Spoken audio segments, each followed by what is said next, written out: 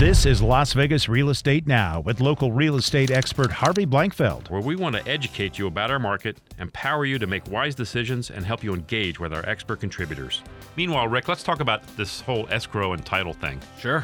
I mean, what is it you guys actually do? I mean, this is a question we hear. Yeah, I'm sure you hear us all the time. Yeah, what do you do? What do you guys do? Well, we do a bunch of different things and kind of want to walk you through a little bit of the process. Let's do that. Starting at an actual accepted contract from the buyer and the seller.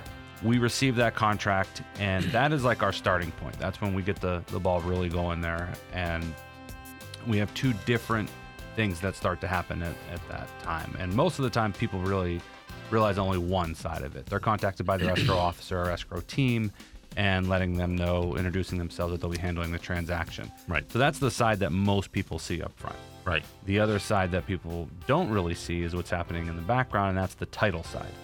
So once the property goes into contract, the escrow staff begins to interpret the contract. They're not attorneys, but we use a standardized contract here in Clark County, and they go and they interpret it, and they make sure that they're writing down who's paying what. Basically, is what they're going through that contract for. Right. Simultaneously, our title department is creating a report called the preliminary title report, and that report basically is a mini report card of the property and tells us who else we're going to have to pay. Maybe a mortgage company, maybe taxes, maybe an SID or an LID. All of that comes together and is issued in a preliminary title report to both the buyer and the seller. And they are, at that point, then reviewed. Right. And that list is sent to the escrow officer to add to the items that were on the contract. Right. We take the items from the contract as well as the preliminary title report, and we decipher who's going to really pay what. Some of the things that the title side of the transaction actually does is that they research any recorded document that has been recorded against the property. Right. That's step one. Yeah. Step two really is they're researching the parties involved in the transaction as well. Anything that may not have been recorded against the property but could be recorded against the seller. Right. And could delay or really cancel our deal because of Right. an If the issue. seller has an IRS tax lien and that's been applied to the property, and the IRS is saying you can't sell this home unless you pay us $1,000 or whatever, and there may not be that much money in the transaction. Correct. And so that happens quite a bit yep. with people who have those types of liens or judgments against them.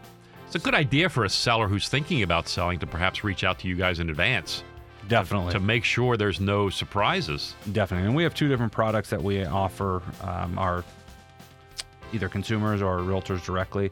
One is a lien summary, which is a quick single-page printout of the property, and the second is an actual full-blown preliminary title report. Excellent. So we can offer both of those, and it'll give you a nice snapshot of the property. A lot of the times we'll have sellers that come in and they'll say, yeah, I've been divorced, and when we pull the preliminary title report, we'll see that both spouses' names are still on the title report. Right. So So they both have to sign. They will both have to sign. Yeah. There is a way that they could go back and reopen the divorce case and have the judge sign on behalf of the person who's not supposed Oh, okay. not All right. supposed to be on title. However, that takes some time. Right.